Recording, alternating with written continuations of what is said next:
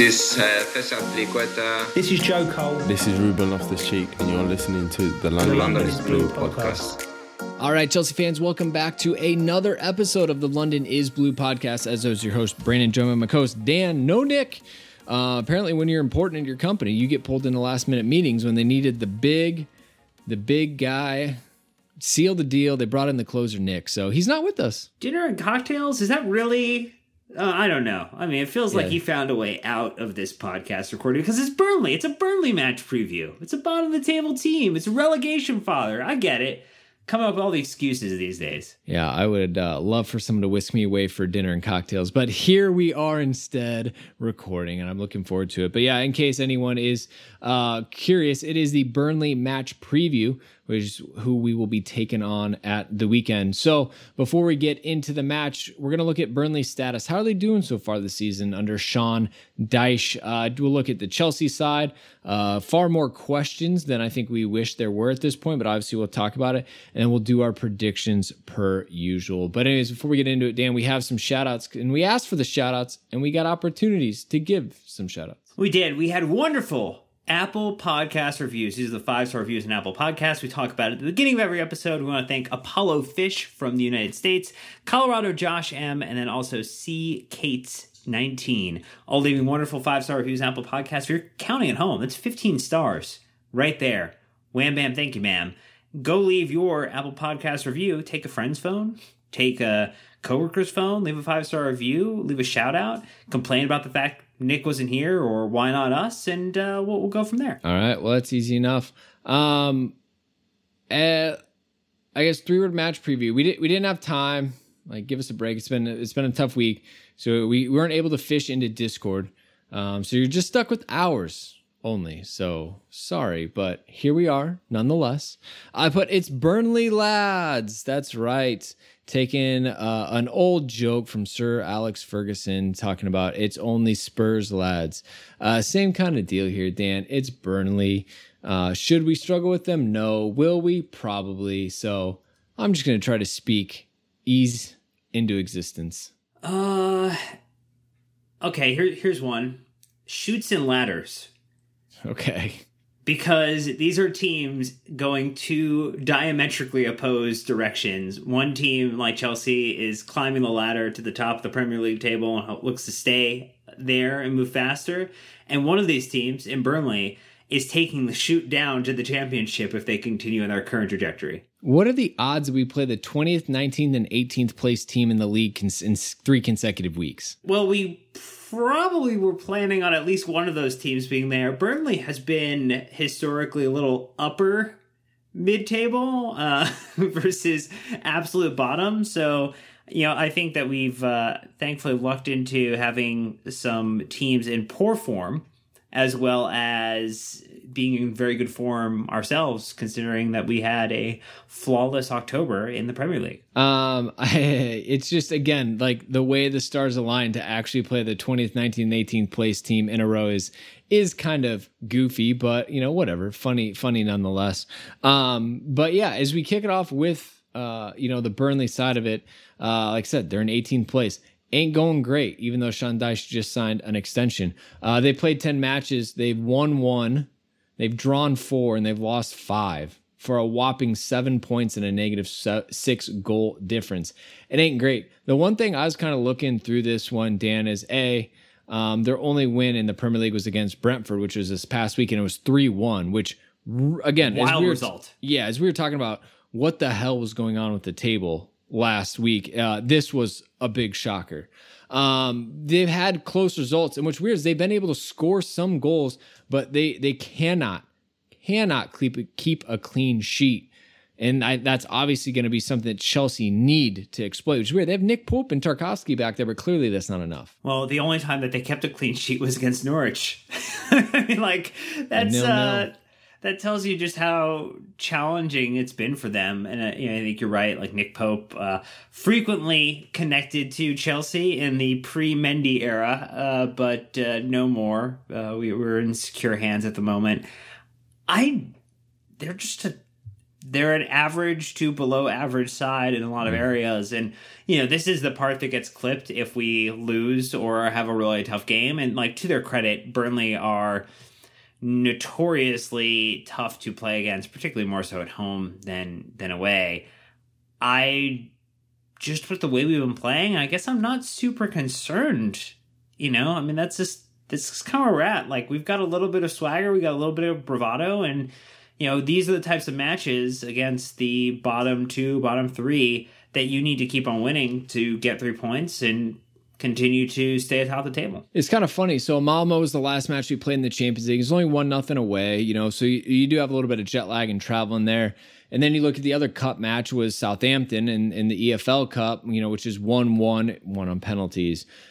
And you're like, well, the cup stuff isn't necessarily going great, but the Premier League for the most part is. Remember, Norwich was 7-0, obviously the red card. Newcastle 3-0. It's a little slow. I could see this match taking a little while to get going. Burnley are going to be tough to break down. Chelsea are going to have to try a lot of different things to kind of ruffle their feathers and see how they can, try to create some gaps. I haven't looked back to see what kind of goals Burnley have been conceding, but I think that would be an interesting thing to look at if we had time. But the XG, right, for Burnley, they're not a goal threat. Their best XG being 2.2 against Brentford, which let's say you throw out their best result, right? After that, it's a 1.4, all right? And that was against Leeds, who we know are wildly open.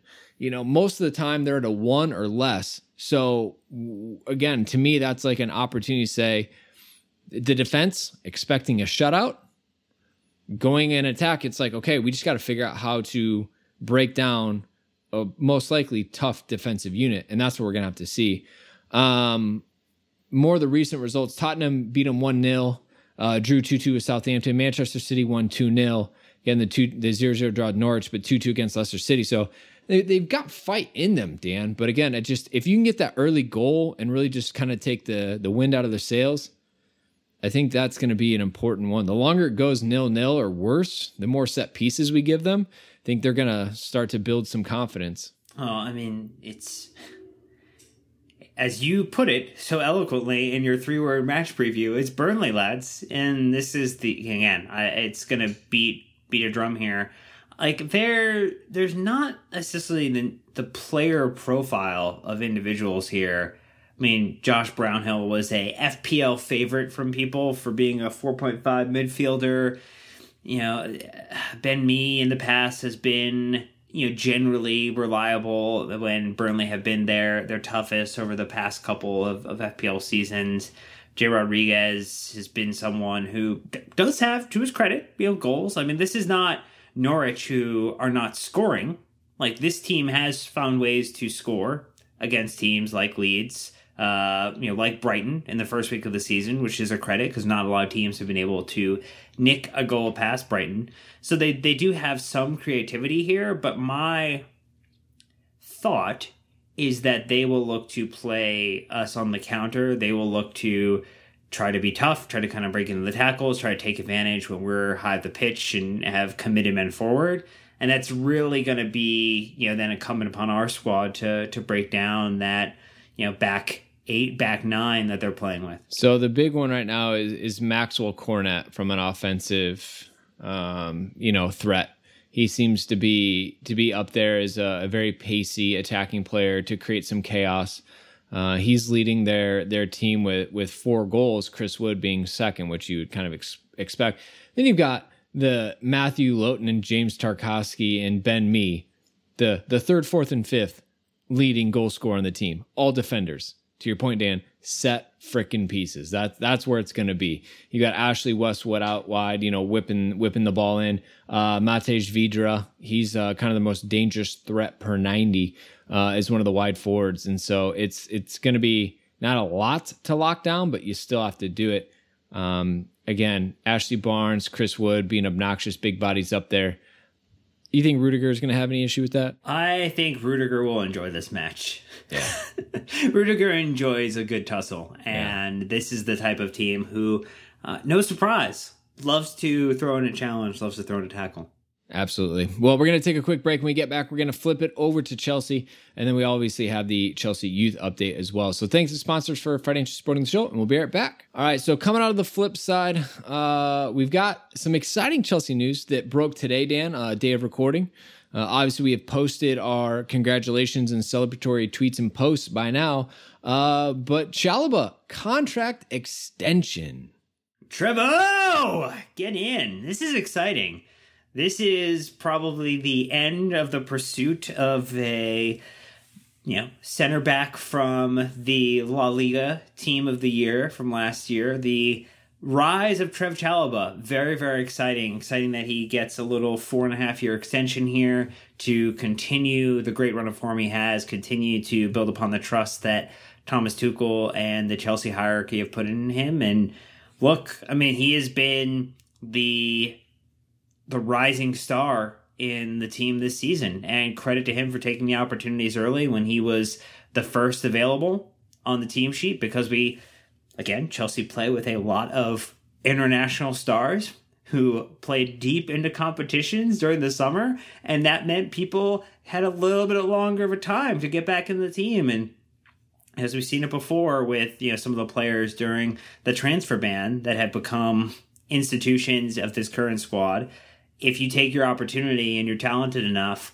if those combine at the right moment, you can really create an opportunity and pathway for yourself. So I just think in general, Brandon, this is super exciting to continue to see that Cobham pipeline alive and well. And I do think it's super realistic. Like, one individual from the academy becoming a squad player or kind of a permanent member of the 22-25 every season, that's the model. That is a wonderful way to see this happen. I think one a year might be a little aggressive. Every other, I think, is fair. But I like the idea, right? How about this? At the end of the day, this is a reward for what he's done, right? It's not a token contract that we're like, oh, we got to keep him down. We're just going to lock him down so we can loan him out and flip him. This is very much you've done so well with the opportunity. You've earned this. Let us go ahead and get this to you now and not wait around.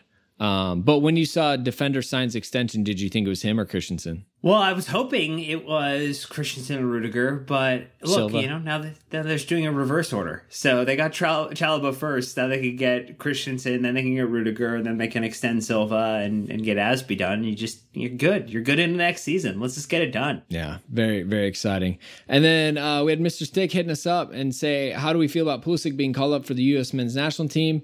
Now we know why Nick is not here. He is avoiding this one. He put the tweet out and then even put a voice note out as well to follow up. I didn't listen to it. I don't know if you have. I didn't realize the kid still did that. That's not really a hip move by Nick Verlaney. Hey, Mr. Social himself. So Mr. Six says, as an American, I'm excited, and as a Chelsea fan, I'm terrified personally. I think that's fair. The U.S. just announced the roster. We kind of touched on it last episode a little bit, or whenever we recorded. I'm worried about his overall fitness, which will directly affect both teams, Dan. So I think we kind of have a foot in each bucket. The fact that they have to play Mexico obviously is a huge one since they're leading the Hex, and the U.S. unfortunately haven't taken care of business like they should have so far in qualifying. So we need points, and that puts a lot of pressure on Berhalter to have to call in his best players, even if they're not at 100%, which is a shitty situation. It is not ideal, as you have so well put it in that previous sentence you just had. I think in general, I am more of the mind that it's really unfortunate that he got called up, because I don't think he should play, particularly against a Mexico side that will not necessarily take it easy on anybody.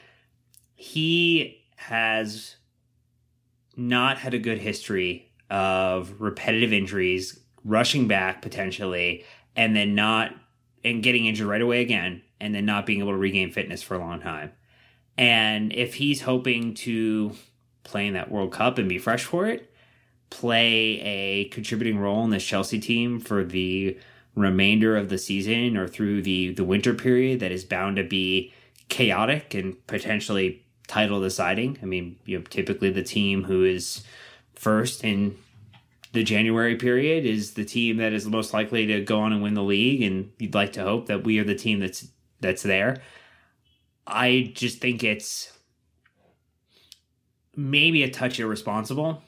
I get where Berhalter is coming from. You want your best players, but you would hope that they assess it right and that they make sure that for the prolonged health of Christian Pulisic, that he and his camp and the physicians will assess it appropriately and make the right determination here and not force anything. I get that, they're forced to look at short term, but again, it's frustrating that, look, it's probably no secret, I'm not a big fan of Berhalter. I don't think he's a good coach. I don't think he's the one to lead us into a World Cup. I think if he takes us there, we're in big trouble. But it just goes back to the total fitness. So what he is hoping that he can run Christian into the ground, get out of him what he needs, send him back, bandaged up to Cobham, and then Chelsea will sit on him, and Chelsea will give him the rest. And it's not his fault. This is the classic international versus club fight that we've always had. The international manager say, I only get him for a few days, so I'm going to beat the shit out of him, send him back to you. You deal with the rehab, you deal with the break. And that's why club managers say, no. I need you to come and stay here because we're building something. I need you to fit my system. It's not new. It's just another example of essentially Berhalter not doing the business and now risking the long-term health of Pulisic. So as we look at lineup predictions and knowing where he's at, that Pulisic finally just got minutes for the first time in well over a month. So why not load him up with a bunch of minutes in international flights? What is your lineup for this one, Dan, knowing that Burnley are just a barnstormer? Yeah, I think there's a little rotation that happens, but maybe not as much as I was drawing it up I thought there would be. It is the last match before an international break. Some of these players aren't necessarily getting called up, or they're in teams that have already qualified for the next phase. So their international break is not going to be as maybe heavy or demanding. I did put many between the sticks. I think that Mr. 4.5-year extension and dinners on him, according to Lukaku. Trev Chalobah in the back line with Christensen and Rudiger. I went with James, who got the midweek off, with Conte coming back in the lineup with Jorginho, with Chilwell on the flanks. And then I went with giving Hudson-Odoi the continued run along with Havertz, and hopefully, if he is healthy enough, Mason Mount. But that is still to be seen. But it looks like we have mostly the same lineup here. Yeah. Except for, I don't know why you put Zuma in the middle there. I don't know either why. I did mean Silva. Obviously, I miss Zuma. I mean, it's natural, that type of longing. He's at West Ham, in case anyone's forgotten. That still sucks. So I've got Mendy for sure. Then Christensen, Silva, Rudiger, Reece James, N'Golo Kante, Ruben Loftus-Cheek. Bit of a Hail Mary there. I could obviously see a Conte Jorginho midfield. Chilwell on the outside. I don't see a world how you don't play Chilwell and James for the foreseeable future. They are absolutely on fire. They're doing everything you could ever ask them for, and they're also defensively rock solid. So maybe Aspie slides into that third center back and Christensen back to sweeper. But I also understand the club maybe wants to put their new shiny contract out on display, as you have in Chalobah.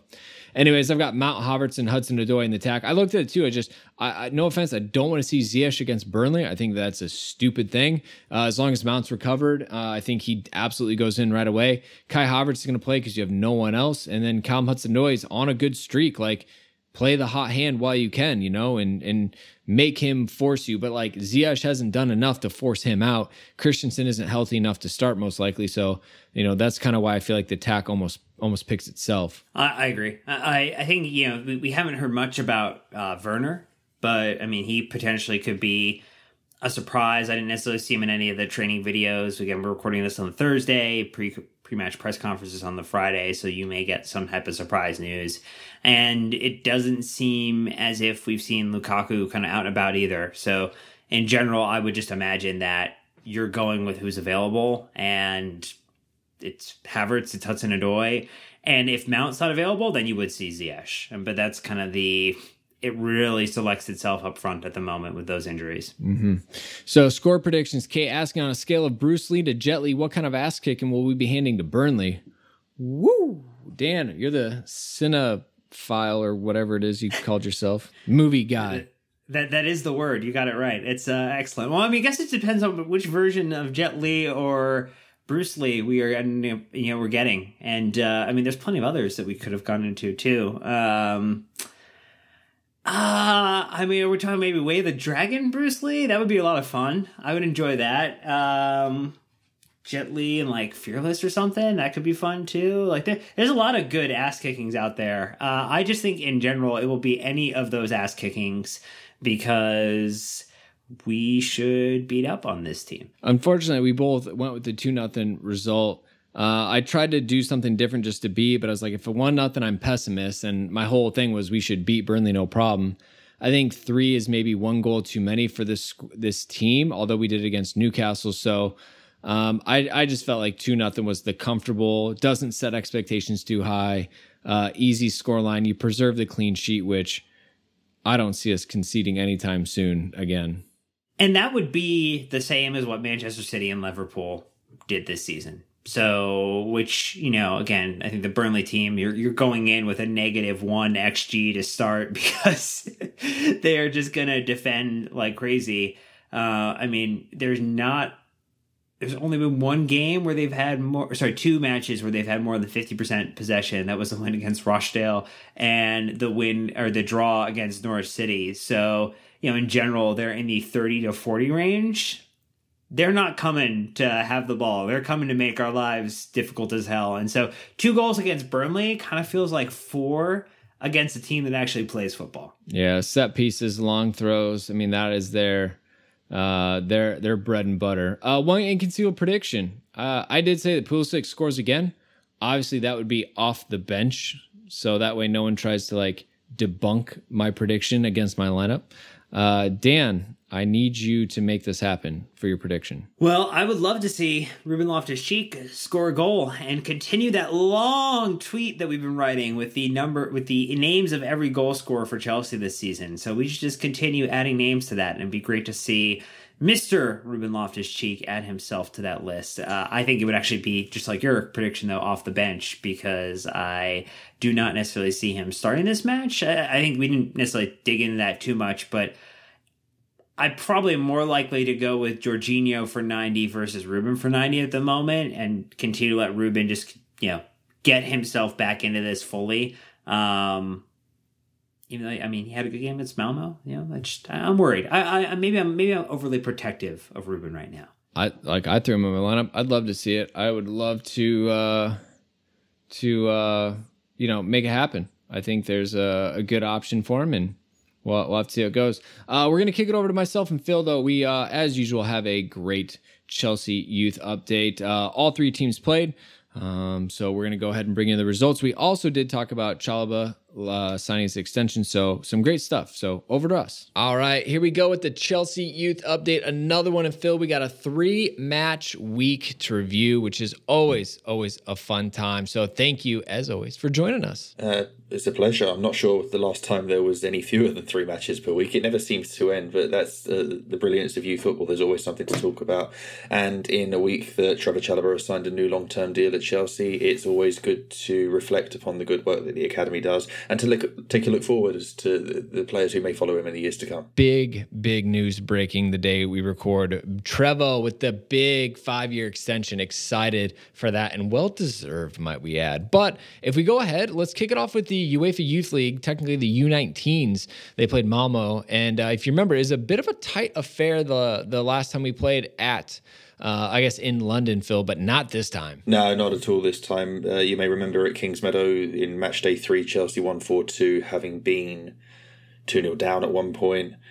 That was probably a fair reflection of the difference in quality between the 2 teams on the day. This time around, over in Sweden, Chelsea won 5-0.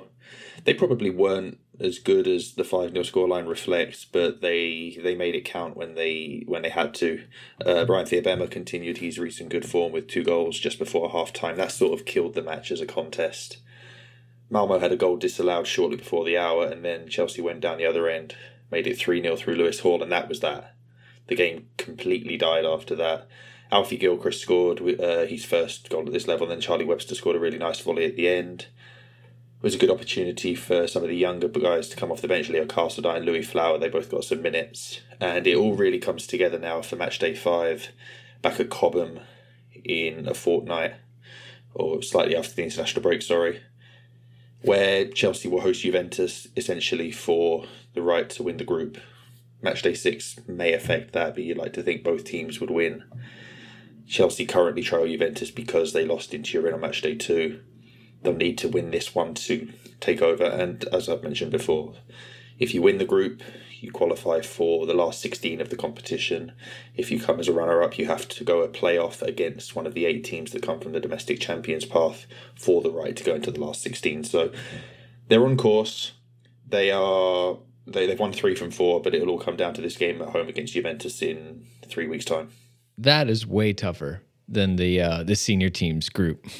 It is, and it's one of those things that, I mean, Chelsea probably deserved to lose out in Turin, and that's the way it was going to go, but you'd always back them to put up a better showing back at home. The old adage goes in these groups: you win all your home games and pick up points that you can on the road. You set yourself well. So they beat Zenit at home, they beat Malmo at home. Juventus will round off their home slate, and they'll be hungry to win that one. All right. Well, still great progress from them. Good to see the goals continuing to fly in, which is always fun. But if we flip to the Dev squad, they drew 1-1 with Everton this past Saturday. It was early, and it was a late, and you can't emphasize this enough, Phil, how late that Jaden Wareham equalizer was it? Yeah, it was right in stoppage time at the end of a game that they will feel that they deserve to take at least a point from. They should probably have taken 3, but such is the way football goes sometimes. They hit the bar in the first half with George McEachran. They had chances. Dion Rankin almost scored with a mishit cross from the right. Lewis Baker had chances, and then they found themselves 1-0 down, a bit of a sucker punch early in the second half. And the game at that point takes on the shape of how long can Everton hold out against increasing Chelsea pressure.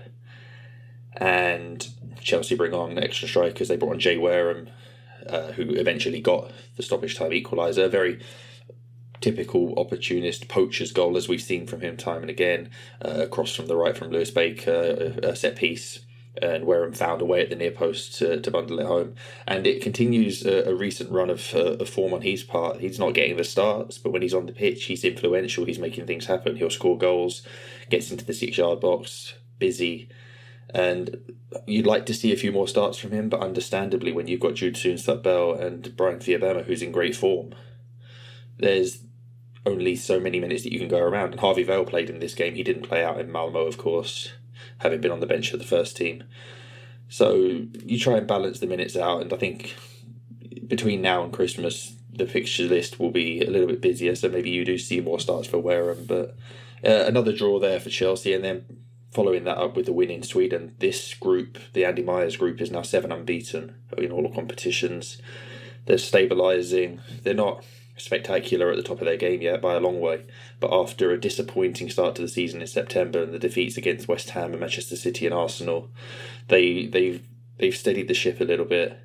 They're looking more like themselves, and now you can kick on, find your best form, because there's a lot of potential in this group that still hasn't been realised this season.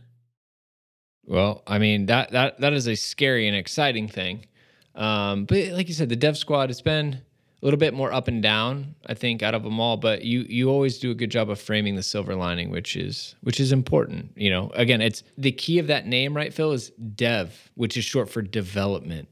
Exactly, and it's a very disparate group. You have 17-year-olds Lewis Hall and Brody Hughes. You've got a 26-year-old Lewis Baker, and fine, Lewis isn't developing at this level. He's here through circumstances outside of some people's control, but he's professional. He's handling his business well, and he's having a positive influence on this team, helping them develop, having been in their shoes once upon a time, however many years ago it was.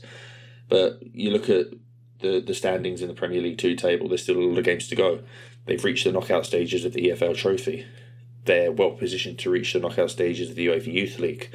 They're ticking boxes. They might not be headline act winning games 3-4 5-0 every week, but they're finding themselves as a group. And typically when this happens at Chelsea over the years, the second half of the season is a lot better than the first, and that's what you want to see from a development squad. You want to see them learn from their mistakes, learn from their errors, and continue to make progress forward. Yeah, well, it's good. And we'll keep it running, though, as well, because, like I said, we have a third match to review, which is the U18s beating Reading 3-0 at Cobham on Saturday. I won't steal the headlines here, but again, just another dominant performance from the 18s, continuing with, chop and changing with rosters and things like that, but a comprehensive result. Yeah, in the end, and it was the latest in a trilogy against Reading. They shared a 3-3 draw in the Under-17 Cup a few days before this, and Chelsea won 3-2 in the Under-18 Cup a fortnight earlier. This game really hung on a red card for Reading late in the first half. Abraham Kanu was sent off. He denial of a goal-scoring opportunity when Louis Flower was in on goal. Chelsea was sort of the better team before that, but it wasn't a great contest, and you've got a man advantage for more than half the game after that. And Leo Carlsdine scored just before half-time. Louis Flower got his goal just after half-time. Chelsea well in control at that point, and Josh Tobin scored a header late on, which was his first youth team goal, and very deserved for the captain on the day as well. He was involved in the red card with a lovely 40-yard ball over the top for Flower. He was influential throughout. Proper captain's performance. He's moved a little bit between centre back and central midfield this season, still trying to find a role, but he's definitely the leader of the team. He plays with an edge and an attitude, but also the technical quality you expect to have from Chelsea players. So it was really nice to see him get on the score sheet, because that gives you a little bit more recognition other than the simple fact that you're playing well. And it's a team that, again, settling down. There weren't so many schoolboys involved this week because a bunch of them were away with the England under-16s at a tournament in France. They welcomed Alex Pakpe back from a long-term absence later in the game as a substitute. And really, throughout the rest of November, when the international break is over, they're all gearing up for the return of the FA Youth Cup. Right. Again, a lot going on, a lot to juggle. It doesn't make it any easier for the team. But love to see that from them. Another one to touch on was the fact that Harvey Vale on the bench for the full men's senior team, and probably a little hard done that we didn't get a few more goals and potentially give him an opportunity to get some minutes. But it's the second time? Absolutely. Second time, right? The second time, yeah. He was on the bench against Southampton, a game that went to penalties. We understand that it's a little bit harder to bring him on in those circumstances because you may be sacrificing a penalty taker or entrusting him with a penalty shootout on his debut, which, he's capable of. He's a penalty taker for the development squad. In this case, though, you're away to Malmo. You've got 5 subs to use. Yes, you're only 1-0 up. But to suggest that you need to be 2, 3 or 4-0 up to entrust a high-quality academy graduate with a debut isn't something that's ever really sat well with me. I think if you've included him in the matchday squad, he's there on merit. He's an attacker. If you need to rotate and to rest your players a little bit, especially ahead of another international break, maybe give him 5 minutes at the end of the game. He's not going to be a defensive liability. He's not going to cost you the match. It happens, and his debut will come eventually.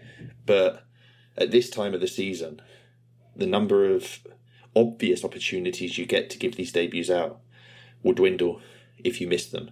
So if you miss the game against Southampton, now you've got Brentford in a League Cup quarter-final away from home before Christmas. Is that the right environment to hand out a debut in the League Cup? No. You've missed out on the opportunity in Malmo. Now you've got Juventus at Stamford Bridge matchday 5, unlikely. Then depending on how matchday 6 looks in St. Petersburg, that might not be an opportunity either. And suddenly you're thinking, okay, we've gone through half the season. He's had the chance to debut but hasn't got it. And I think you need to be a little bit more forthcoming with the opportunity when they're there, because you never know when it comes around again. But I would say that, wouldn't I? Yeah. It seems like seems to be the next one on the edge, at least. Yeah, absolutely. There'll be players, let's say the FA Cup in early January, if they get a favourable draw. There'll be 1 or 2 others who might fancy themselves getting a chance in the development squad. Depends on the form between now and then, really. Mbuyamba, for example, he was on the bench earlier in the season. If you need to rotate in defence, if you've got absentees, then maybe he gets a look. If Fiabema continues his really good form, if Soon-Sup Bell hits form again, we know they've been in and around the first team sort of more under Lampard than under Tuchel, but it doesn't take a lot for a player to enjoy a surge of form and position themselves at the right time for a favourable opportunity. And that's really the charm of it. Yeah. Huh. Well, really cool. I mean, I suppose the injuries probably help them too. We've got more attackers down, but I mean, right or wrong, it is hard to break into a defense. So you'd probably say that, attacking players probably have an easier-ish run regardless. But they probably should, and we don't know how Chelsea will be affected also by the African Nations Cup in January. We know that we're highly likely to lose Edouard Mendy, and yes, Teddy Sharman Lowe or Lucas Bergstrom will be third goalkeeper at that point because you've got Kepa and you've got Marcus Bettinelli. Mm-hmm. If Hakim Ziyech does go to the tournament, we don't know with his situation with Morocco, then there's a space in the attacking line. If you have injury strike at the same time, that's when somebody like Vale might get another look. But we're speculating after the fact when he's been on the bench with opportunities to introduce a debut. Let's not go into the Ziyech Morocco thing. That's for another podcast, not us. Yes, it is. All right. Lastly, what are we looking forward to this weekend? It's a very Crystal Palace weekend. The under-18s are away and the development squad are at home, both at Saturday, both roughly 11 a.m. UK time. I believe the development squad match may be broadcast live. I'm not 100% on that. Keep your eye on the Chelsea website and on my Twitter feed. And if it's being broadcast, there'll always be link and information shared for where you can find it. How are you going to pull that off? It'll be one or the other. Most definitely. All right. So either way, again, recaps, highlights will be out afterwards. Make sure you check that one out. But nice little London derby, Crystal Palace being in the southern part of London there. So we'll have to see how it goes. And then obviously the men's team playing at Burnley, and I'm blanking on who the women play. They just had a big 3-0 result against Man City in the Cup, which was awesome. So we'll keep everything abreast and posted to make sure you guys watch it. But this is the youth side of it, right? And this is the fun up and down roller coaster of success. Again, Trevoh getting that extension is a big deal. Harvey Vale being on the bench, big deal. It's just, and then the results are flowing in. So we're feeling pretty good overall. If you we're not yet to a mid-season assessment, so I won't press you for that, but overall, like in the right direction, Phil? I think they are heading in the right direction. Now, the under-18s especially, they've been pretty positive this season. They had a couple of results that didn't go their way, but that's football. Obviously, we know the development squad didn't start very well at all, but they've stabilised, 7 unbeaten. You can take confidence from that, and you can build on it in knockout football, especially before Christmas, and then see what the new year brings with an influx of maybe the better under-18s. We've already seen Hall and Hughes push up, and there's more to come. Yeah, got it. All right, well, I think that's probably a good place to send it back to the crew to wrap up the Burnley match preview. And again, thanks, Phil. Go follow him at Chelsea Youth in case you somehow do not know. But that'll wrap us up. Until the next time. Man, that was so good. So good. Oh, it was lovely. And thank you so much, Brendan Busby, and Easy. Phil. Wonderful. Great stuff that they had. Brandon, what did you think about that segment? You know what I thought. I crushed it, as usual. Before we end, though, you had to throw in this just unnecessary question from our absolute dear friend, Techie Tiger. Have for the upcoming break, which European teams will book their spots in the World Cup? Dan, have you looked at the UEFA group stages? It's a mess. There's 47 groups. Well, so Qatar, Germany, Denmark, all through. So they are into the next round. Kind of looks like Portugal, they probably end up qualifying. Spain is trailing to Sweden right now by 2 points. Italy, I would imagine, over Switzerland. I mean, they're fatigued from winning. They're level with Switzerland. A little bit of a hangover. France will cruise. Looks like Belgium will cruise. Denmark are cruising. Netherlands are fighting off Norway, but it seems like they have a chance to lock in. Same thing with Russia. England definitely going to get relegated. And Germany obviously. Way to trigger 20 to 22% of our audience right there. No, obviously gotta troll a little bit, but no, we have 3 lines called up. I think it's Chilwell, Mason, and Reece again. So want nothing but the success for them. But I mean, Techie, come on, man. There's a lot of teams. There's a lot of groups. I don't know. I'm no European expert. I've got my own domestic problems. Yeah, we do. Group F, which is the one where Denmark has made it through, to see Scotland advance into the playoff round. that would be exciting for them. And one young Billy Gilmore as well. So that's one that I probably am most excited to see if they can kind of make that happen. And Group D is just an absolute mess right now because France continue to draw for no reason. So, yes, reasons, but they have made it life difficult for themselves to get through there. But I imagine they will. They'll just find a way. Yeah, I would agree with that for sure. I don't know if there's any exciting dark horses in there. I mean, Turkey is trying to sneak in. Albania, obviously with Broja, they're trying to sneak in ahead of Poland if at all possible. North Macedonia keeping it the dream alive. Iceland really kind of disappointing most people. You've got Germany, Romania, North Macedonia, Armenia, Iceland, and Liechtenstein all in the same group. And what an interesting collection of teams there, especially from the Eastern Bloc. But Iceland, after that great run in the Euros a couple cycles ago, just have not rebounded. And that is just the way it's going to break for you sometimes. So we'll see. But yeah, if you're out there and you're from a European country and you want to talk about your qualifying, let us know who you're following. That'd be interesting to hear because obviously, we're a bunch of just Americans over here doing this thing. But I think that's going to wrap us up, Dan. Burnley, 4:30 a.m. for you? You got to wake up early? Yeah, I might as well. It's the last match. It's the last Chelsea match for a couple of weeks here. Nah, it's only 8 a.m. You'll be good. I have to get it in. These international breaks suck. They're awful. They're terrible, and I don't like them. No, stop it. Stop it, UEFA. Stop it, FIFA. Figure out something better because these are no fun. The calendar is an absolute mess. But look, heading into the weekend, we have a lead to protect, right? We're +3 at the top of the table on 25 points. Liverpool is second on 22. I would love to not go level on points with them. They'll be taking on West Ham. So hopefully a challenging match for them. If they drop more points, that would be amazing. Man City on third, taking on the Manchester Derby. They're at United. So again, hope they can somehow drop some more points, which is great. Liverpool and West Ham playing each other. West Ham are 4.